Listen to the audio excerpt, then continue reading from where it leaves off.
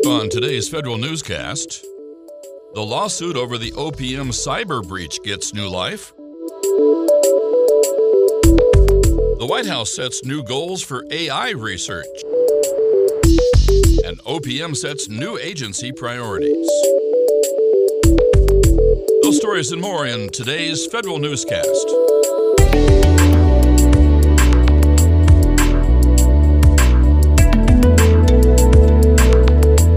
Welcome to today's Federal Newscast. I'm Terry Wing. Federal unions have won a court victory in a lawsuit stemming from the 2015 OPM cyber breach. The D.C. District U.S. Court of Appeals reversed part of the 2017 decision by the U.S. District Court to dismiss the case. The District Court had ruled that the unions had no standing to sue and couldn't legally prove harm, but the appeals court called for further proceedings, allowing the case to move forward. The Trump administration's updated National Research and Development Plan for Artificial Intelligence has set a goal for more AI-focused public-private partnerships.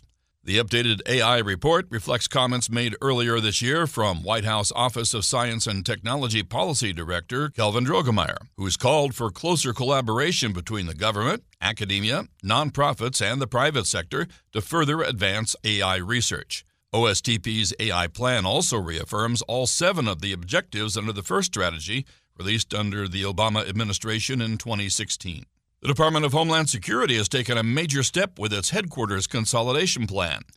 DHS and General Services Administration officials held a ribbon cutting for the center building on the St. Elizabeth's campus in southeast D.C. More than 1,000 DHS employees currently work at St. Elizabeth's. A total of 17,000 will work there by the project's target end date of 2026. The Office of Management and Budget has released the first update of the cross-agency priority goals for the President's management agenda since December. Among the highlights are 75% of all federal agency email boxes are to be on the cloud, up from 66% last November.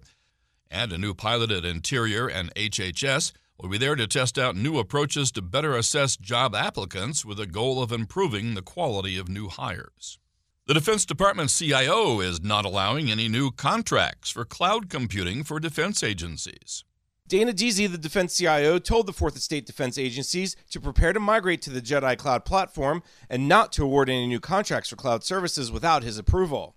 In a memo issued in May, but only recently obtained by Federal News Network, Deasy wants to put some structure around the Fourth Estate's move to the cloud. Deasy says any ongoing cloud projects can continue, but Deasy's memo also is requiring defense agencies to develop a plan to migrate systems to JEDI and requires the defense agencies to update their data center consolidation plans. I'm Jason Miller.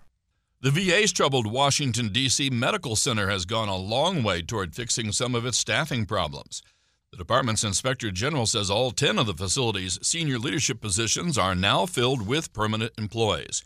But there still are some serious gaps. The hospital's workforce, for example, still has a 68% vacancy rate. The Air Force Life Cycle Management Center's Simulators Division wants help from small business. The center wants companies to pitch ideas for cloud-based simulators, artificial intelligence-aided instruction, and simulators that can be deployed in austere environments. The center's Simulator Division is responsible for making training projects faster and more agile. Mark Esper became the acting Secretary of Defense at midnight last night, and President Trump says he now plans to nominate him for the permanent job.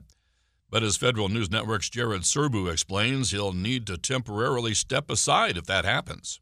The Federal Vacancies Reform Act will complicate Esper's confirmation process. In his case, the law says he can't serve as acting secretary once he's been formally nominated to take the same job.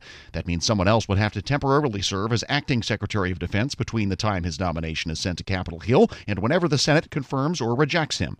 Jared Serbu, Federal News Network. Representative Anthony Brown has introduced a bill that would require the Defense Department to report the vulnerabilities of the rising sea on certain military bases. The bill comes as the Government Accountability Office released a report stating DoD was not properly preparing its bases for projected weather crisis like sea level rise or hurricanes or wildfires. The report would be required 1 year after the enactment of the bill. The Social Security Administration has some fresh labor management headaches. More now from Tom Timmon. The union representing Social Security's more than 1,000 administrative law judges declares a deadlock in negotiations for a new work agreement. Melissa McIntosh is the union president and also a judge. She says management at the agency is refusing to negotiate in good faith, in part, she says, by trying to eliminate judicial independence. Social Security was already in a spat with 45,000 staff represented by the American Federation of Government Employees when management called in the Federal Impasses Panel. I'm Tom Temin. You can find more information about these stories at federalnewsnetwork.com. Search Federal Newscast. Or you can subscribe to the Federal Newscast on Podcast One or Apple Podcasts. Also, follow us on Twitter. Our handle there is @Federal Newscast. I'm Terry Wing.